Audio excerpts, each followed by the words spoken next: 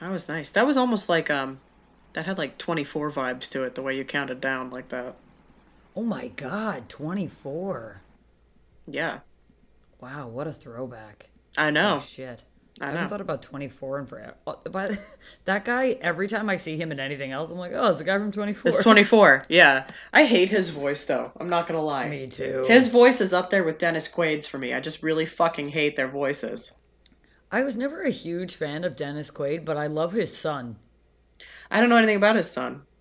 His son's in The Boys, and he's good in it. Oh, good for He him. looks just like Dennis Quaid. Hmm. Literally, just like him. Hmm. Yeah. Well, and like, I don't know. There's like certain. You know what? Welcome back to Oddities, everybody. Sorry.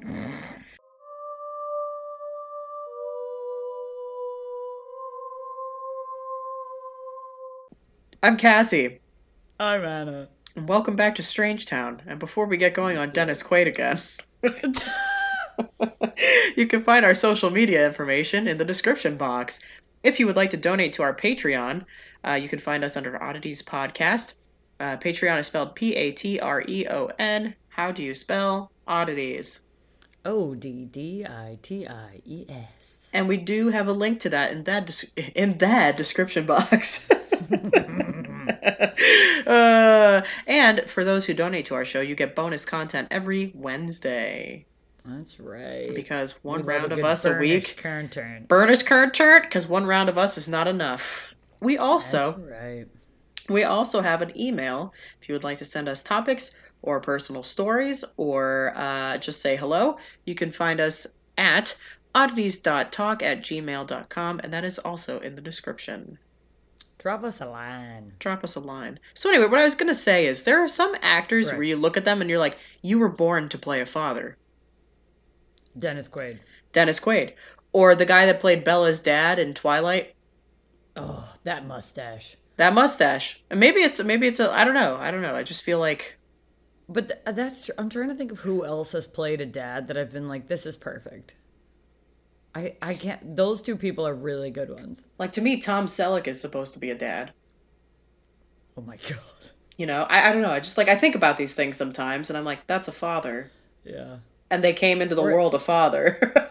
you know who I feel like is the classic mom is like Connie Britton. Mm-hmm. Mm-hmm. But she's like one of those moms that's like a high class mom that like loves to spend time at like yoga classes and brunch.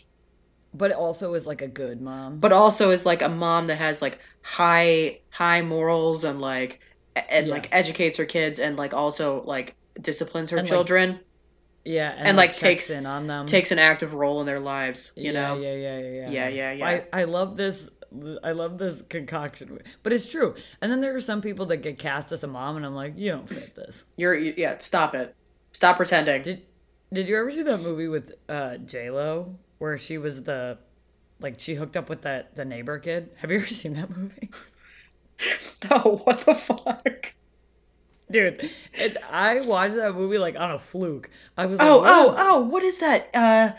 I'm like remembering the trailer or like the poster for the Yeah. movie, and the neighbor kid is like 16, Well, or is he it like I'm 18, so it's whatever. I don't know, right, but he's and like way that's younger. somehow creepier. Yeah, that's And then that's still not he's okay. like he like switches into her class and like gets obsessed with her. Yeah, yeah, It's like yeah. obsessed but role reversed. Maybe I saw like 20 seconds of that movie.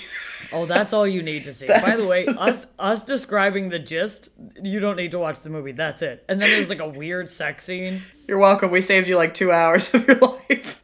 Yeah, we really did. You're welcome. I feel like that's what we consistently do on this podcast. We just save you from watching terrible movies. We're the I heroes watched. that nobody knew they needed. That's right. Not all heroes wear capes, motherfuckers. That's Sometimes right. they wear sweatshirts. Sometimes they wear sweatshirts and don't put effort into their appearance when they're recording the podcast. No, I never will. God damn it. I won't either. Look at my head right now. I'm still wearing the t-shirt on my. Oh yeah, Cassie's plopping again. I've been plopping for like 3 hours. How long are you supposed to do it? I don't know that there is like a hard and fast rule of plopping. I just kind of. But I will tell you this: there's probably going to be a weird dent because of my headphones. But say la vie. Hopefully it'll just Lovey. blend with the curls. That's right. Does it work? Have you found that it works? I would imagine Yes. you have found so. Otherwise, you wouldn't be still doing it. Yeah, so I quite enjoy it. The thing that I don't enjoy is my hair as it is takes a very long time to dry. And when I plop, even though it soaks up some of the water, it's still usually pretty wet when I take it down and everything else. Mm. Because you're supposed to I mean, your head is supposed to be like soaked, like just like dripping still, and then you like literally load in the product. Like I use way more gel than I ever thought I would use, and it doesn't come out crunchy or anything. Yeah. I have we ever described what popping is on the podcast? I'm sure we have at some No, point. because it sounds like I'm taking a shit. Yeah. And now you're talking about product and gel, and I'm like, I feel like we gotta talk about what this is. It's not what you think. Everybody, plopping is like a Unless you know method. what it is, then it is what you think. It's kind of like, and I'm new to this whole like curl journey that I've been on, but like it's like a way to kind of like style and dry your hair that kind of like is supposed to help with frizz and all of that when you have curly wavy hair. Yeah. You have beautiful hair. Thank you. So do you. No. I think you have very nice hair. I've actually like actively thought that to myself on several occasions when we're hanging out. It's so straight, and but my problem with hair is I get bored. So well, the people on the podcast don't know this. I have a tendency to, as soon as I get bored, get a buzzer out, buzz the sides. I don't do it. A woman I deeply trust with my hair does it. Or I dye it. My long stand running joke with one of my oldest friends is that it gets long, I get bored, it gets short. I get bored, I grow it out. I'm just like That's me. continuously That's growing me it too. out, cutting it, growing it out, cutting it. And my 'Cause goal, I'm just so bored with it all the time. mine too. I do the same thing, and my goal was like to keep it nice and long for the wedding, so I could style it however I wanted and have like an Yeah, this ample is the hair to do longest it. I've seen your hair in a while. It's very long. And then I was going to chop it, and lo and behold, we're not getting married this year, and so, so I got another Yeah, year of no. length, and then it's coming off. How short are you going? I love when people talk about cutting their hair.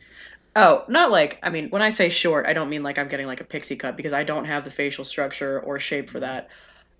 Probably like shoulder or so, like Oh, that would be so cute. A a little nice little bob. like sassy little moment. Like I have a hair, I have a hair. I have a picture of a haircut actually from the singer Kelsey Ballerini. She had short hair for a while, and it looks great, and it looks like we have similar like texture. So Because I think that's something people do not factor in when they go to the hairdresser with a picture is hmm your hair, like Cassie's hair is so thick. hmm So I have a lot. if you go into the hairdresser with someone whose hair is thin and then you get upset by the cut, that's because you didn't factor in what their hair is. My hairdresser, that's the first thing she tells me. She's like, their hair isn't like yours, so it's Yeah. not going to do exactly what you want. Like I can never walk into a hairdresser with a picture of Cameron Diaz, for example. Like she has very Right, like her hair exactly. looks like it's very thin, fine. Not like her hair's thinning, but it looks like it's very fine. Mine is like thicker, it's a little bit coarse. Like so I usually go in with pictures of like well like Kelsey Ballerini will be one or like Selena Gomez or like Demi Yeah. Lovato. Like those hair types are similar to what I have going on, so that's my inspo. Usually they have some nice My haircuts. my last picture when I buzzed the side was of Demi Yeah. because I I like the way she did it. Yeah, and so anyway, that's I agree with you. I That's get our bored too. I go long and short, and as soon as I chop it, it's like time to grow it out again, and Yeah. I mean, I've dyed my hair blonde, I've dyed it red, I've dyed it purple black, I've dyed it like I just get so bored. The only thing that I haven't hit is the pastels and I don't think I'm ever going to touch that because bleach, when people say like, "Oh, bleaching your hair is so bad for it." Bleaching your hair is so bad for it. it is. Remember when we did mine? What a trip that was. Oh, oh wow, dude, the podcast they don't know. No, I had mermaid hair for a while, like on the bottom of my hair. I never do my whole And head. I did it. Yeah, and Anna did it, and it took us like 4 hours. Oh, and we did not open windows, so all we were doing was inhaling bleach for 4 hours. And so this is why we are the way we are today, everybody. If you've ever been Right. wondering, I feel like if anyone could go back through time and be like, "Oh, this is why you this lost is two the years." point. Right? You know how people are like, "Oh, you gained 2 years of your life by doing this." Or you like, if someone could go back through our lives, they're like, "You guys inhaled bleach for 4 hours, so you lost 3 months." You two collectively lost 3 months. It came out great though. I really liked how it looked. It was purple, It was pink, so awesome. teal, and like I think a darker blue, right? Yeah, it was. Yeah. And it was like, so, that was the best day. We were crazy by the end of it, but that was so fun. I was coming out of a big old breakup. It was the prime time for it. It was a good day. It was. It was a great day. And it looked awesome. It did. You did I a good remember it job. being done, and we were like, we smashed it. I know. I think both of us were like a little shocked. We were. I was fully ready to like have to bleach it again and get like brown dye and just go back to normal. You Yeah, know. well, we talked about that. I was like, did. hey, man, if you hate this, like, we'll just go get brown dye. And Yeah. you were like, yeah. So it's all Because good. hair grows back, folks. That's it, everybody. It grows back. But bleaching your hair will severely damage it. And That my it will. godmother, she wears wigs all the time. She's the most wonderful person on the planet. She's so fabulous. And she talks about how she's like, I mean, she's in her 70s, but she's like losing her hair. And she's like, see, this is what happens when you dyed your hair all the time. And I was like, yeah, but I'm still going to do it. But still worth it. Yeah, like I love getting Also, like there's safer dyes now. there are, and I love doing. I don't like coloring my whole head because I'm too lazy. I don't like have to deal with like root touch ups and things like that. So I love balayage and like ombre and all that stuff. Problem is I went to go get mine done and I wanted like a nice, like chocolatey copper color, kind of. And she was like, "Your hair can't do that." And I was like, "Really?" Because we've done it before. And so I ended up with blonde, and that's not what I wanted. I mean, it still looks nice, but I wanted something a little deeper. So Also, your hair is brown. It can 1,000% hold that color. I don't know why that was the case. Like, why couldn't it? But Your hair is like, now. yeah, I'm like, okay, whatever. So Wait, guess- did we ever describe plopping? yeah. Oh well, no. So it's supposed to help with frizz and everything else. So it's your head soaked. You put in a shitload of product. Obviously, it's like brushed or whatever, or combed, and then you put it in a t-shirt and you wrap it up on your head and you leave it for some time. And it's supposed to help because like I have issue with like not having enough volume. I have a problem with not having enough volume at my roots. All my volume is at the bottom. So like it's supposed to Yeah. help with that a little bit. You know. You get serious volume, though. I do get some volume, and I encourage it. I used to like shy away from the volume. Now I'm like, baby, bring it yeah. on. Big hair all day. Yeah, that hair has a body. Thank you. Luscious. You know? It's true. Right. Okay, now that we've talked about hair, Yes. shall we press on? Let's just press on, shall we? Okay. I'm going to talk about Travis Walton. Travis. Okay. Okay. On November 5th, 1975. Spooky. Here we are. Here, the 70s. Here we are. In the golden age All of the right. 70s. That's already starting. Okay. While working in the Apache Sitgreaves National Forest near Snowflake, Arizona, as an American forestry worker, Travis Walton was riding in a truck with 6 co-workers. That's a packed truck. That's 1975. That's it. Everybody in. We're all forest rangers in Snowflake, Arizona. If that's not straight out of a book, I don't know what is. Yeah. I mean, absolutely. All right. So, according to Walton, they encountered a saucer-shaped object hovering over the ground, approximately 110 feet away. Yes! With a high-pitched buzz. Yes. gets Another even round better. of aliens. Okay, give it to me. Yeah, I'm doubling up. 2 Thank weeks in a row of God. aliens. Yes, I can't get enough. Walton leaves the truck. He approaches the object. Yes! And a beam of light appears from the craft and knocked him unconscious. You guessed it, gang. It's an alien abduction. He got his ass kicked. He's like, knock, knock. And they were like, no, bitch. Boom. Knocked They were him like, out with "Go a to light. So let's talk about what happened. Oh, yes. All right. The other 6 men were frightened and drove away. Useless. Friends, don't get yourself a group of people like that. Can you even imagine? There's 6 of you. One guy was like, fuck this. Later. Hits reverse, hits the gas. We're out of here. That sucks. What a shitty group of friends. Seriously. And there's 6 of them. Not one other person gets out of the truck. Garage. Courage or lack thereof. That's right. So Walton claims that he awakes in a hospital-like room. Oh, The aliens have been to our hospitals. yeah, that's right. Real fast, everybody. If you'd like to hear more about what happens in these hospital-like rooms, go check out our boozy alien episode. That's true. That one's a doozy. But Walton has his own experience. Tell me more. I mean, I would highly recommend for anyone that's new to the podcast, go listen to the Aliens Boozy episode. Go listen It's a to treasure. Go listen to any boozy episode. Those are our creme de la creme, you know? I would say my top 3 to record and then listen back to is the Vatican, Aliens, and The Boy. Oh yeah, The Boy's great. That one was great too. Yeah, I don't know. It's just we normally we Listen normally to us all. we normally serve you like brownies or chocolate chip cookies here on the podcast, but when you encounter a boozy episode, it's like a creme brulee. I mean, it is just, it is to the next level. We're giving you the whole cake. On That's the it. Boozy episode. That's it, and we're eating it too. All right, go on. That's right. So he awakes in a hospital-like room. He's being observed by 3 short, bald creatures. That's not what I at all anticipated. He's being observed by balding Oompa Loompas. Apparently. All right. Okay. If they had only started singing. And rolling kids out of the room and shit, you know. That's right. He claims that he fought with them. I bet. Sure, Fought buddy. with them? What did you do? Like a bar fight? What do you mean? They had fisticuffs.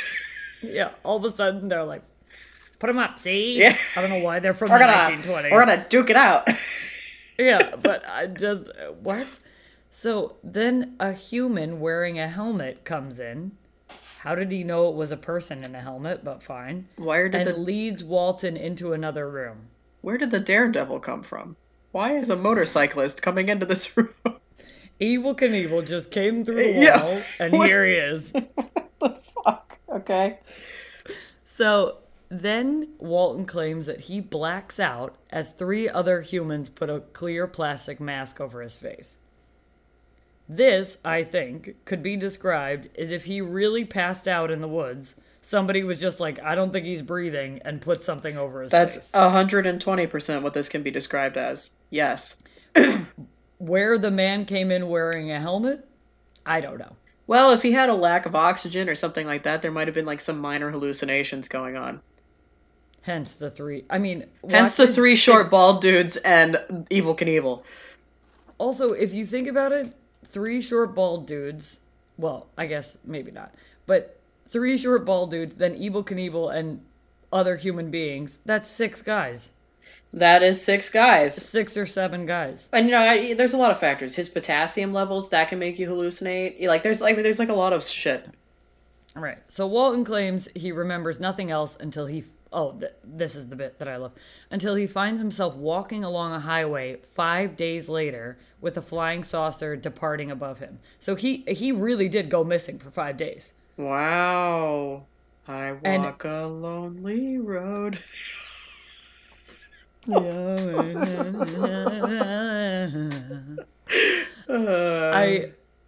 And the people thought that his coworkers killed him. So I guess maybe it wasn't his coworkers because they showed up back and they were like, he's gone. Right. In the days following his claim, this is where we get a little. Okay. The National Enquirer awarded Walton and his coworkers a $5,000 prize for the, quote, best UFO case of the year, unquote. What the hell? I want $5,000. Also, why his coworkers if they left? Yeah, they don't deserve any of that. He deserves all of it, and we're not splitting a penny. Did they get $5,000 each?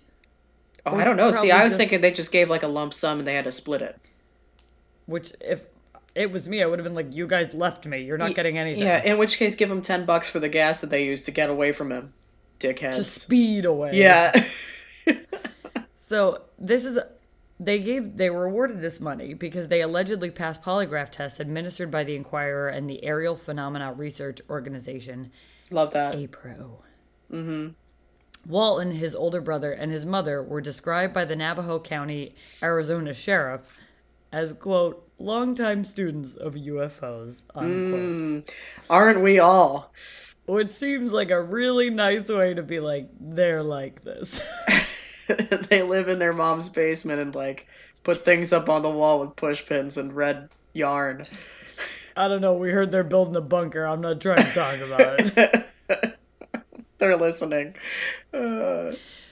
So, ufologist. Thank God. I wonder what my future will be, and now I know. A ufologist. That's it? Ufologist Jim Ledwith said, quote, for 5 days, the authorities thought he'd been murdered by his coworkers, and then he was returned. All of the coworkers who were there who saw the spacecraft, they all took polygraph tests, and they all passed, except for one, and that one was inconclusive, unquote. We've been here with polygraph tests before, too. We sure have. People believe it was a put-up job, which was then sensationalized by the media, all done to make money. People are me. It wouldn't be the first time, you know. Exactly right. UFO researcher Philip J. Klass considered Walton's story to be a hoax perpetrated for financial gain and discovered many discrepancies in the accounts of Walton and his coworkers. Klass reported that polygraph tests were, quote, poorly administered, and that Walton used polygraph countermeasures, such as holding his breath. I didn't even know that worked. It can, like, fuck with your rate and stuff. I didn't know that it would do really necessarily anything for a polygraph. That's interesting. That is interesting. Klass uncovered an earlier failed test administered by an examiner who concluded that the case involved gross deception. There it is. Here we are. Gross deception. Cognitive psychologist Susan Clancy, here she comes. Here she is. Argues that alien abduction reports began only after stories of extraterrestrials appeared in films and on TV, and that Walton was likely influenced by the NBC television movie The UFO Incident, which aired 2 weeks before his own claimed abduction and dramatized the alien abduction claims of Barney and Betty Hill. Oh, we remember Barney and Betty. We sure do. We sure do. I mean, it's blurry, but we remember them. It's foggy at best, but we know them. But there's a bell in the back of my head, and it's ringing. There's a drunken bell that's slowly ringing. There's an empty bottle in the back of my, yeah. Just clanging together.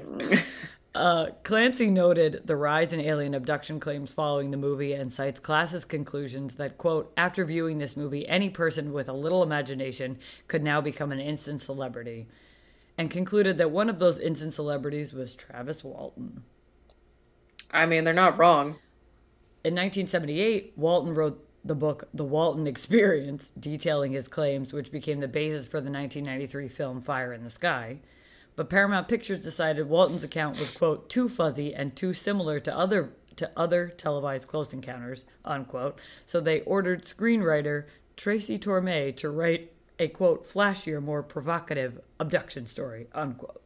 Love us a flashy, provocative, I can't even say it, abduction story. Also, like, that's the most corporate thing I've ever heard in my life. Why those words?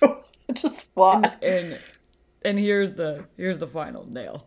In 2008, Walton appeared on the Fox game show The Moment of Truth and was asked if he in fact was abducted by a UFO on November 5th, 1975, to which he replied yes. The polygraph test determined he was lying. Ooh. And that's the short and sweet Travis Walton. Wow. I mean, I think he's a liar. I think he's lying. And I'm always one for a good abduction scenario, but let me rephrase. Always one for a good alien abduction scenario. Thank you. Yep. Qualifier. I just also feel like it's such a cowboy story. Yeah, this is like you get abducted, you walk up to it, which fine, okay, great. Last week in the Rendlesham, they fully investigated. We appreciate that. Mm-hmm. Courage. But I just feel like you get there, you get abducted, and then you fight them off. And then a guy with a helmet, Evel Knievel, walks in. And then 3 humans are like, we got you. Like, it's very hoorah. It's too much for me. It's I think it's got to be some kind of hallucination or just totally made up. Yeah. Yeah. Or it's a That's right. It's one of those. nope, nope. I mean, it is. It's what my brain is doing right now. It's But it's fuging. a fuging. Thank you so much. He's- Oh, thank God. He's fuging out. I just fumed trying Yeah, to think of Anna it. just fugued for a moment. She's back though, maybe. I don't know. back. Yeah. I'm back. Welcome back. Yeah, or he had a fugue state because the fact that he disappeared for 5 days. 5 days. All right. Yeah, maybe Were you just taking a nap? we had a fugue moment. Either that or he was just wandering the woods and was too embarrassed to say he got lost. It happens. As And a we forestry worker. our pride gets the best of us, you know? Sure does, especially with men. Yes, that's true. So I just feel like, it's all right, man. You got lost. You got And lost saw in the a woods. UFO thing and you were into UFOs. It's okay. Yeah, I mean it happens. Yeah, I'd like to I get think, lost and see a UFO personally, but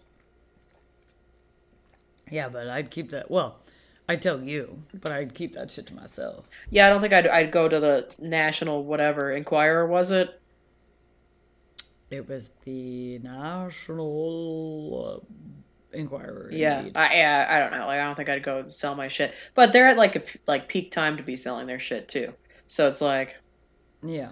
you know. Yeah, and I mean, he got money out of it, so he got kind of what he wanted. I mean, we did win in the and end. then he sold a book, yeah, and he so got a movie made, so he yeah, got so what he wanted. you know, he's a success story, I suppose. I guess. You fought off the aliens. Yeah, you fought off If the. they can knock the- you out with a beam of light, how are you fighting them off? Yeah, you're fighting off 3 short bald dudes and Evil Knievel. I don't know. It just Yeah. yeah.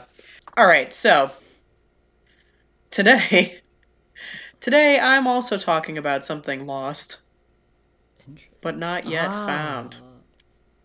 Today, I'm talking about the Lost Colony, the Roanoke Colony. And I actually, fun story, I wrote a rather lengthy, like 25-page paper about this in college for one of my Of course you classes. did. And I got a B on it. And I got a B because the conclusion that I drew in the end is that we simply cannot draw a conclusion as to what happened, and my teacher did not like that and then hated me for the rest of the class. And so I think that's a fairly fair assumption based on the evidence. I presented a whole lot of evidence and I poked holes through every single ounce of it. And he didn't like that. And so Dr. Mulcahy, if you're listening, I remember you, and I remember that grade. B is for bitter, folks. B is for bitter. That's right. Anyway, everybody, listen as I'll tell you all about the lost Roanoke colony. And in fact, Everybody gather around. everybody gather around the campfire. We're going back in time. That's right. Get your tea. Here we go. Tee up, All right, so the Roanoke colony actually, in fact, refers to 2 attempts to found the first permanent English settlement in North America. So they fucked up once, and then they fucked up a second time. So great. So we're here, American before we were American. here we are, American history. We fucked up, and then we continued to fuck up. There we go. There we are. I've just the trend early. just a quick consolidation of our history here. So the English. They were led by somebody named Humphrey Gilbert, and they had claimed St. John's, Newfoundland in 1583 as the first North American English colony by royal prerogative of Queen Elizabeth I, and then Roanoke was to be the second. The first Roanoke colony was established by Governor Ralph Lane in 1585 on Roanoke Island, which is now Dare County, North Carolina. North Carolina. In the United States, but of course. Take your shirt off. That's Turn it. around your head, spin like a helicopter. That's it. All right. And the end. Take care, everybody. Good night. Good night. So, following the failure of the 1585 settlement, a second colony, led by John White, landed on the same island in 1587 and became known as the Lost Colony due to the unexplained disappearance of its entire population. All of them. Bye. Bye now. So, there were, like a whole host of things that went wrong the first time.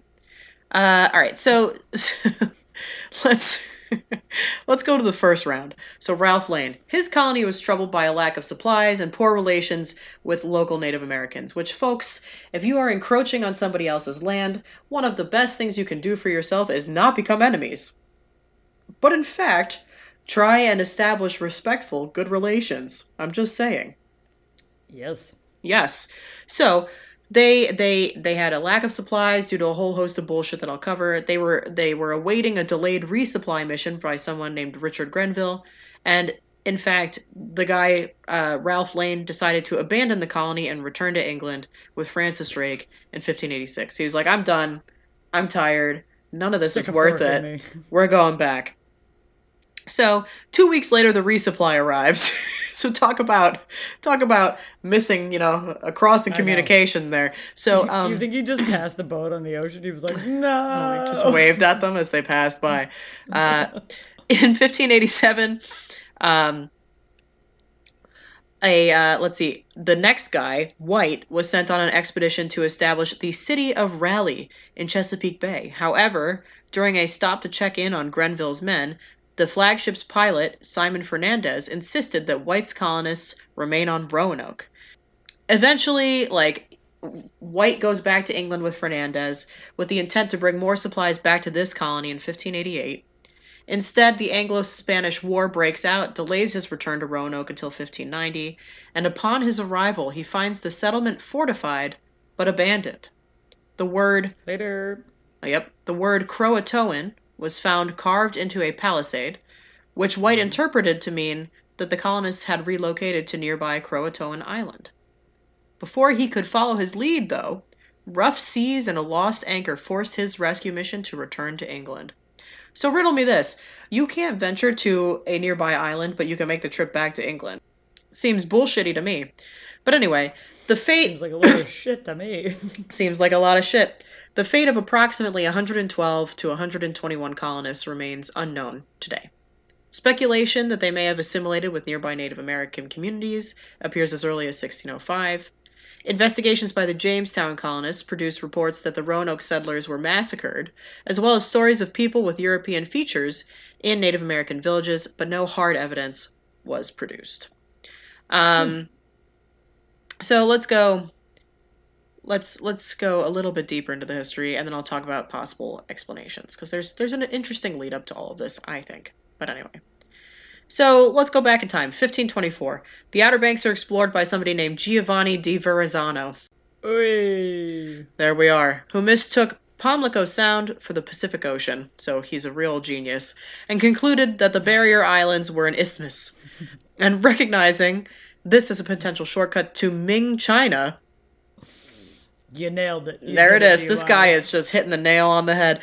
He presents his findings to King Francis I of France, which is so stupid. That's not right. You're wrong. And also King Henry VIII of England, also a douchebag. Neither of He was whom... too busy chopping off his wives' heads and shit. And finding new wives and making his own religion so he could continue to do this shit. So... That's right. Right. Neither of those two guys pursued the matter. They were like, no, Giovanni... We're very busy. Go take a seat, would you?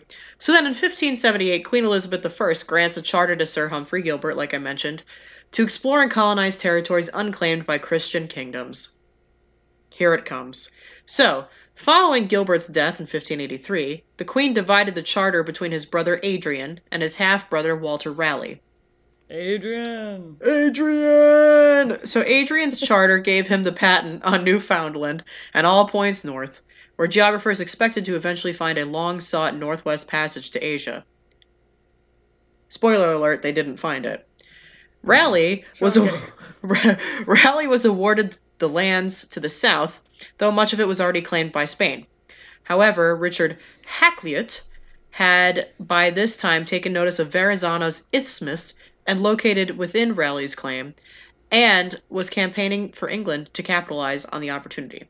And so Raleigh's charter was issued May 25th, 1584, and specified that he needed to establish a colony by 1591. The Queen was like, okay, you got 7 years, make it happen, or else. Nothing like a deadline. Love a deadline. or he was going to lose his right to colonization. So he was to, quote, discover, search... His right to colonization. Can we just... This is in fact very indicative of the time that we're functioning in. So he was to, quote, discover, search, find out, and view such remote heathen and barbarous lands, countries, and territories to have, hold, occupy, and enjoy. What a shithead! I can't even begin. I hate it. I don't know where to start with that. That's all awful. That feels like poison coming out of my mouth. So, despite the broad powers granted to Raleigh, he was forbidden to leave the Queen's side. So instead of personally leading these voyages to the Americas, he delegated his missions to his associates, and that's how we had these other guys working for him. I want to know why she wanted him around so badly. That's what I was just what's going on there? Like, Come on, Queen. What's up? Liz, you freak? All right, so... the Amadas Barlow expedition. So Raleigh quickly arranged an expedition to explore this claim. It departed England on April 27th, 1584. That's my mom's birthday. Not 1584, but April 27th. Hey. The expedition employed a standard route for transatlantic voyages, sailing south to catch trade winds, and that carried them westward to the West Indies, where they collected fresh water, basically for like the second leg and everything else. The two ships sailed north until the 4th of July, when they sighted land at what is now called Cape Fear. Same. Mood. Love that. They made landfall. The Native Americans in the region had likely encountered or at least observed Europeans from previous expeditions.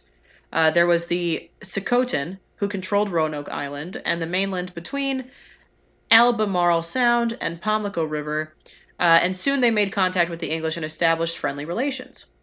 The Sokotan chieftain... all good things must come to an end. The Sokotan chieftain, Wingina... Stop. Stop. That can't be how it's pronounced. Maybe it's got to be Wingina. It's Wingina. Wingina? Maybe Wingina. We'll go with that.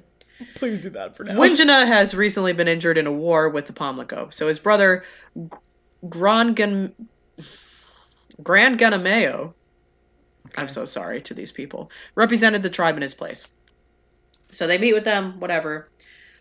These two guys returned back to England in the autumn of 1584. They speak highly of the tribe's hospitality and the strategic location of Roanoke.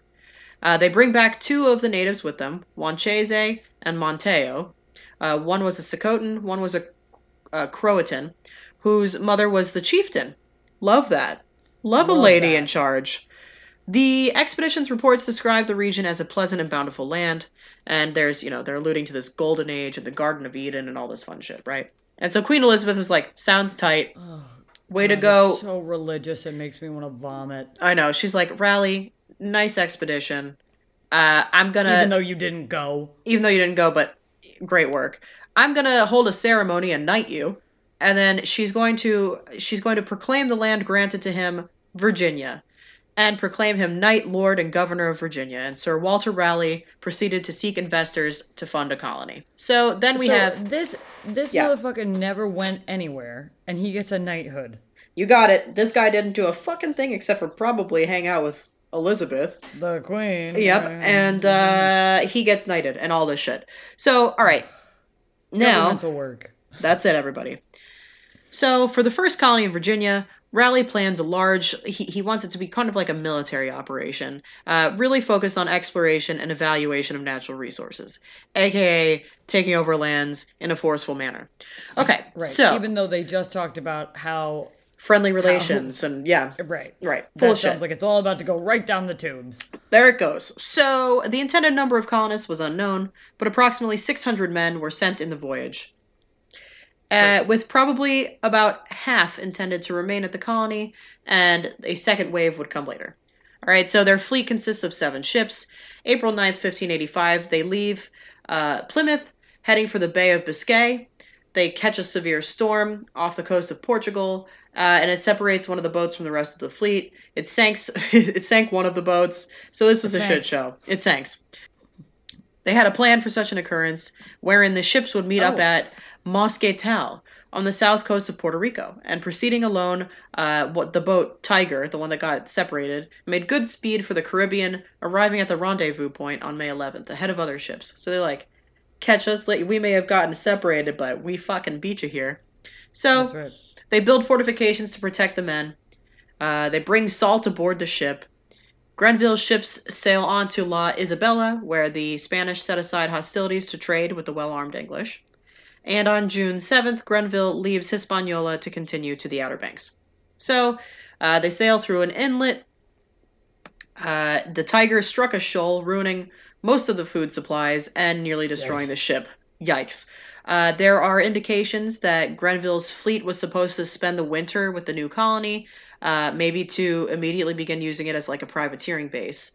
The wreck of Tiger, however, made that impossible, and so the remaining provisions could not support a settlement as large as had been planned. And moreover, the shallow inlets of the Outer Banks made the region unsuitable for a base to support large ships. And so the colony's top priority would now be to locate a better harbor. So they repair, they reunite with some other boats. They leave some men behind. I'm really paraphrasing here. Sorry. So now we're going to start establishing the first colony. So they lost all these provisions, right? That means the colony could support far fewer settlers than originally planned. It was decided that only about 100 would stay with Lane instead of the original 600, which would be enough to fulfill the colony's objectives until another fleet, scheduled to leave England in June, could deliver a next wave of colonists and provisions and everything else. Grenville, however, could not know that this expedition had been redirected to Newfoundland to alert fishing fleets that the Spanish had begun seizing English commercial vessels in retaliation for attacks by English privateers. And see, folks, this is what happens when we can't play nice with others. I'm just saying. The Spaniards are like, fuck off. Fuck off. You guys fucked around and now we're pissed, and rightfully so. So anyway, they start exploring the area. They meet up at these Socotan villages. There's Aquascogoc, Pamlico, Socotan. His party makes contact with the locals. They're presented with an opportunity to extensively study Native American society. And although much of their research did not survive the 1586 evacuation of the colony, an extensive survey of Virginia's inhabitants and natural resources was published in 1588, with engravings of White's illustrations included in the 1590 edition. And so following this initial exploration, a silver cup was reported missing. Believing the item stolen, Grenville sent Amadas to lead a detachment back to Aquascogoc to demand the return of the cup, and when the villagers did not produce the cup, the English decided that severe retribution was necessary in order to avoid the appearance of weakness. And so he and his men burnt down the entire town and its crops, sending the natives fleeing over a cup. I'm just going to say this. Go fuck yourself. Right. So this is where it starts, right? So here we are. You literally pissed on a situation that was otherwise going fine, and you were like, what if we just throw gasoline all over this and then light it? What if one of his guys took the fucking cup? I mean, Jesus. Right. Why immediately is it one of these people? And it's a cup? It's a cup. Relax. Yeah, you've got bigger issues like, hands. A complete lack of food. Right. So anyway, they start exploring.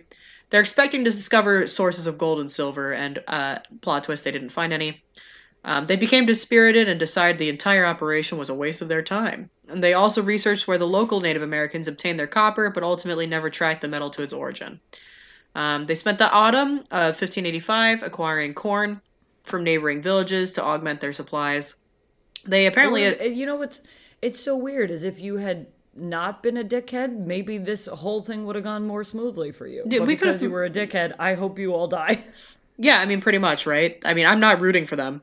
Right. So little information survives about what happened at the colony between September and March, making a full assessment of the winter impossible. They most likely exhausted their provisions and the American corn by October, resulting in monotony of their remaining food sources, no doubt contributing to the low morale. So, though 16th century science could not explain this phenomenon, Harriet noticed that each town the colonists visited quickly suffered a deadly epidemic, which may have been influenza or smallpox. Some of the Socotans suspected the disease was caused by supernatural forces, unleashed by the English. When Wingina fell ill, his own people... Yeah, his own people could not treat him, but he recovered after requesting prayers from the English. Impressed, Winjana asked the colonists to share this power with other stricken communities, which only hastened the spread of disease, clearly. And the epidemic likely had a severe impact on the fall harvest, at a time in which this colony would be heavily dependent on its neighbors to supplement its limited food supply. So they're like, we're going to go burn down this village, but also let's all be friends so you guys can feed us. Yeah, this is not. No, Right. no. And so this This is next not what part, we do. I'm going to kind of shorten it so we can get to the second colony and the colony that in fact gets lost. So basically, by spring, relations are strained. They're like, you're taking too much of our food. You Winjana, burned down our village. yeah, Winjana changed his name to Pemisapin, one who watches, suggesting a newly cautious and vigilant policy that has been established against the English and all of that, which like rightfully so. Truly.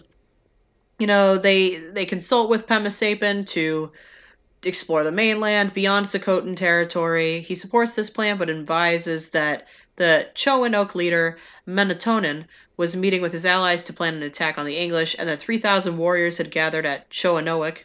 At the same time, he sent word to Menatonin that the English would be coming, ensuring both sides would expect hostilities. And so when Lane's well-armed party arrives, he found representatives of the Chowanok, um, and since this gathering was not planning an attack, Lane caught them by surprise, and he easily captured him, Menatonin, and informed him that it was Pemisapin who had requested the council in the first place. So he gains his trust. So, like, they were meant to be enemies, but then they kind of end up being buddies, right? Right. He described a rich and powerful king to the northeast, which is probably the leader of the Powhatan, warning that Lane should bring a considerable force if he thought to make contact. It's all this back and forth about food and taking the land and, all of this stuff. And eventually, Pemisapin is trying to kind of get rid of the English because they're dicks. Sure. He's like, you guys suck. I'm we not don't happy. we don't want to sell our food to you anymore. The English, you guys basically, you need to like fend for yourselves. And so the English had no way to produce enough food to sustain the colony. So Lane orders his men to break up into small groups and start foraging and begging for food in the Outer Banks and the mainland. He's basically like, you guys had a home. Why are you at my door? Yeah, Pemisapin gathers as many allies as he could for a meeting. That evening, Lane attacks the warriors posted at Roanoke, hoping to prevent them from alerting the mainland the following morning. June 1st, Lane, his top officers, and 25 men visit where this meeting was happening, under the pretense of discussing a Sokotan attempt to free someone.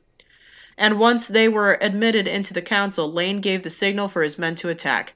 Pemisapin was shot and fled into the woods, but Lane's men caught up to him and brought back his severed head, and the head was impaled outside of the colony's fort. Nice. That's horrible. That's fucking horrible. So evacuation. That's definitely gonna help an already fractured situation. More violence. That's it. So they're like, all right, enough of this. We're going back to England. Right. They make contact with the fleet of Sir Francis Drake. They're like, please, God, can we just come back with you? However, a hurricane hits the Outer Banks. And their boat is swept out to sea. After the storm, Lane persuades his men to totally evacuate the colony. Drake agrees to take them back to England on his boat, so it's all going to be cramped and awful. And then 2 Native Americans also join them, and 3 of Lane's colonists were left behind and never heard from again. Bye. Rude.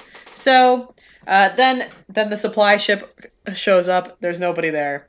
So that's an oops, but they realize, Can you imagine how pissed off you were if you were that supply ship? You're like, we just fucking got here. I know. It took them like what, a month and a half to do that trip? Ages. Probably more. Yeah, probably more. I'm thinking of a direct line, but they're going down. Yeah. So the fleet returns to England. They leave behind a small detachment of 15 men also to maintain an English presence to protect Raleigh's claim to Roanoke. According to the Croatoan, this contingent was attacked by an alliance of mainland tribes shortly after Grenville's fleet leaves. 5 of the English were away gathering oysters when 2 attackers, appearing unarmed, approached the encampment and asked to meet with 2 Englishmen peacefully. One of the Native Americans concealed a wooden sword, which he used to kill an Englishman. Another 28 I wonder where attackers. they learned that from. Yeah, it's almost like they're picking up on, like, things to do from other people. One of the Native Americans. I already said that. Another 28 attackers revealed themselves, but the other Englishman escaped to warn his unit. One was killed. The remaining 9 retreat back to the shore, fled up the island on their boat, and they found 4 compatriots returning from the creek, picked them up, and continued to Port Ferdinando. That's it. So this Lane colony basically it fails. So now we're going to the lost one. Raleigh's persuaded to make another attempt. Once everybody gets back. However, Roanoke Island would no longer be safe following the hostilities that came of everything, all of their fuck ups. So. Right. One guy says, that the English created. Right, exactly. It's not safe because of those guys, but really it's all our fault. So. Right. We burned down their village and then we cut off that guy's head and put it outside our thing. I don't know why they hate us. I don't understand what we did wrong. So, they recommended the Chesapeake Bay area as a new site for the colony. And so they set forth to establish the city of Raleigh, whatever else. 115 people agreed to join the colony, including White's pregnant daughter Eleanor and her husband Ananias Dare. Dumb. The colonists were largely middle-class Londoners, perhaps seeking to become landed gentry. We don't know. Anyway, they leave on May 8th. July 22nd, the flagship and pinnace, which sounds a lot like penis. I'm not going to lie. Does. Anchored at Croatoan Island. White plans to take 40 men aboard his little boat over to Roanoke, where he'd consult with the men that were left there. Before continuing on to Chesapeake Bay. However, once he boarded his tiny boat, a gentleman on the flagship representing Fernandez ordered the sailors to leave the colonists on Roanoke. So the following morning, White's party locates where Lane's colony was established. The fort had been dismantled. The houses stood vacant and overgrown with melons. Fun. I mean, that's fine. We like melon and we could use it, Me too. There was no sign that Grenville's men had ever been there except for human bones that White believed were the remains of one of them. Following the arrival of the boat on July 25th, all of the colonists disembarked. Shortly thereafter, colonist George Howe was killed by a native while searching alone for crabs. Probably deserved it. Now they don't trust anybody because the first group fucked it up. So, White is smarter. He tries to reestablish relations with the Croatan, with the help of Montejo, who is one of the natives that came with them. The Croatan described how a coalition of mainland tribes led by Wanchese had attacked Grenville's detachment. The colonists attempted to negotiate a truce, but received no response. And on August 9th, White led a preemptive strike, but the enemy, fearing reprisal for the death of one of the earlier guys, had withdrawn from the village, and the English accidentally attacked Croatan looters. And so that was an oops. And, whatever. So then they have this relief mission come. There's supposed to be food and all of this good stuff. Winter's going to be showing up. All of this shit's going on. Winter's coming. Right. Winter's coming. That's it. So during the winter, Grenville was granted a waiver to lead a fleet into the Caribbean to attack the Spanish, because now we've got the Spanish Armada that we're worrying about. So White's gone back.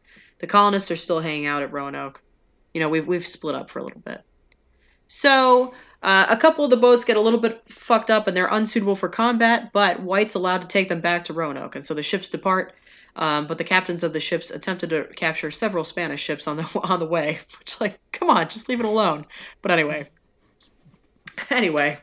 we're going back. We're on our way back on the 2 boats, Hopewell and Moonlight. And they're gonna take White to this colony, right? They're anchored at Croatoan Island on August 12th, but there's no indication that White used the time to contact the Croatan for information.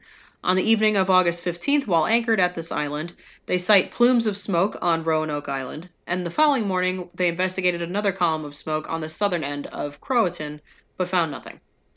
The landing party spent the next 2 days attempting to cross Pamlico Sound with considerable difficulty and loss of life. And on August 17th, they sight a fire on the north end of Roanoke and rowed towards it. They reach the island after nightfall and decide to not risk coming ashore at night, and so they spend the night in their anchored boats singing English songs in the hopes that the colonists would hear. The others make landfall. Here we are, the morning of August 18th. Here we come. The party finds fresh tracks in the sand, but they were not contacted by anyone. They also discovered the letters CRO carved into a tree. Upon reaching the site of the colony, White notes the area had been fortified with a palisade. Near the entrance of the fencing, the word Croatoan was carved in one of the posts. White was certain that these two inscriptions meant that the colonists had peacefully relocated to Croatoan Island, since they had agreed in 1587 that the colonists would leave a secret token indicating their destination. That's not so secret. I mean, it's right there. I was just gonna say, what's the secret, you know? All you need to know is how to read. Within this, fortification, they found the houses had been dismantled. Anything that could be carried had been removed. Several large trunks, including 3 belonging to White, containing the belongings he had left behind in 1587, had been dug up and looted, and none of the colony's boats could be found along the shore. So they've disappeared, kind of without a trace. And there's all these investigations into this, right? I mean, we've got 9 dudes that go look into this over the years and everything else. Ultimately, they don't arrive at much of anything, but here are some hypotheses. Some call it the Area 51 of colonial history. Love that. Love that. But there's no evidence of the lost colony's relocation or destruction, and so speculation about their fate has endured since the 1590s.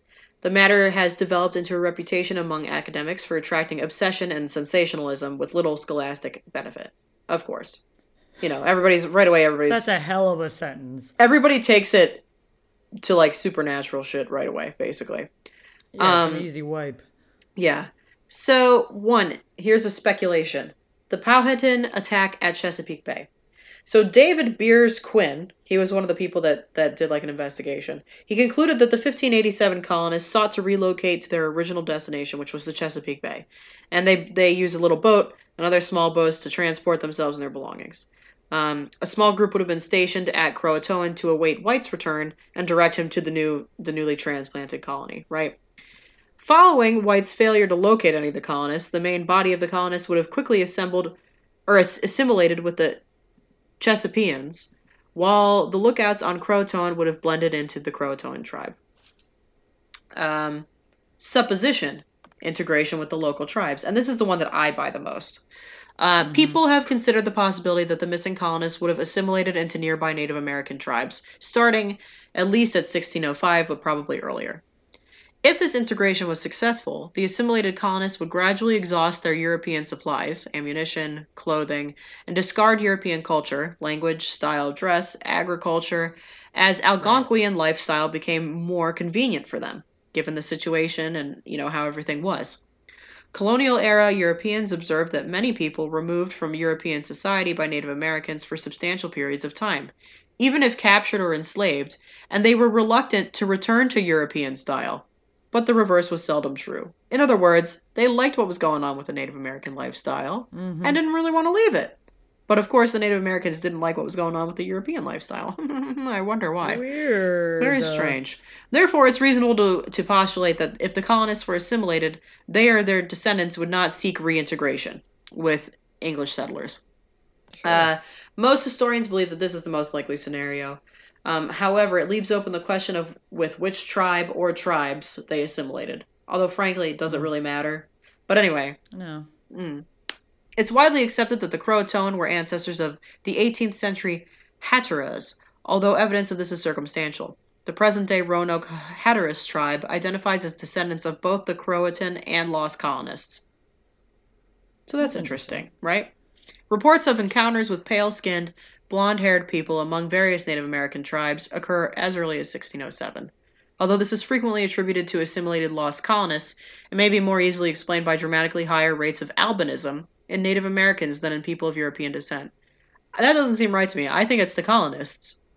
I would think so. Yeah. Otherwise, how would that have happened? I have no idea.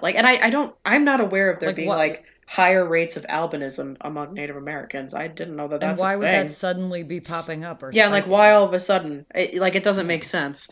Some people say they attempted to return to England, but With what? How? Yeah, and how? Like I think that's bullshit. Some say that there's a secret operation at Beachland, and some local legends in Dare County refer to an abandoned settlement called Beachland, located within what is now the Alligator River National Wildlife Refuge.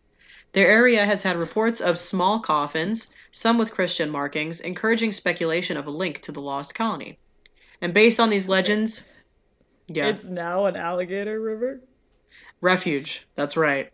But can you imagine if it was just alligators in there at that time and all of a sudden the alligators were like, there's a feast. And that's what happened. I know. That's why. I mean, that's what really happened to the colony. They were all eaten by alligators.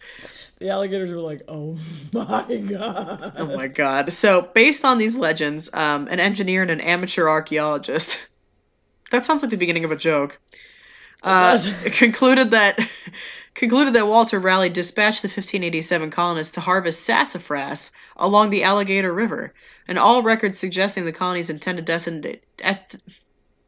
Whoops.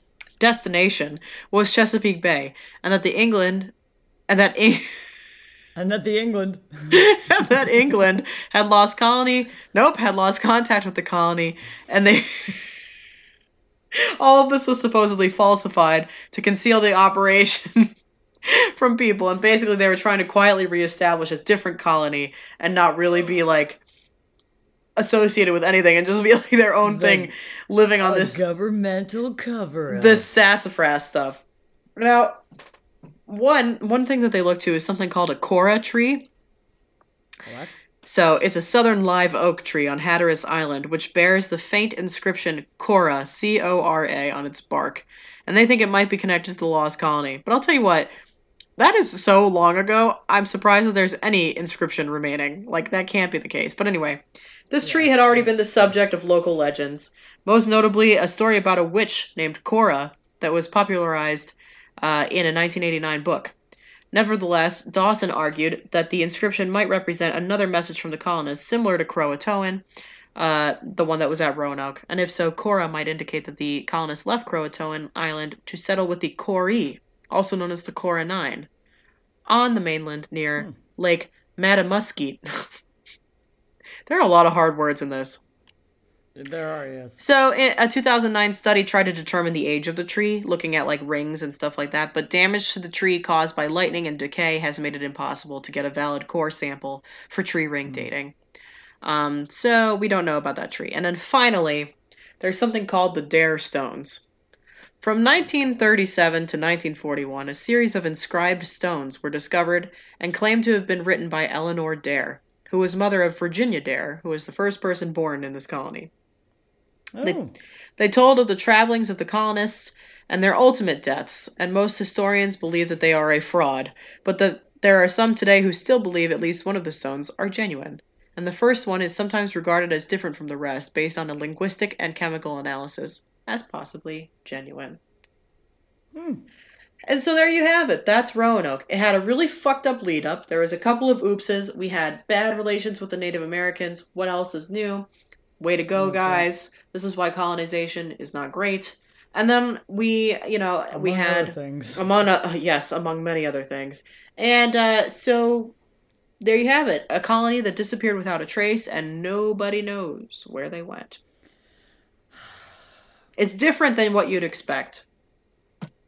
It's a mess is what it is. It's a big time mess.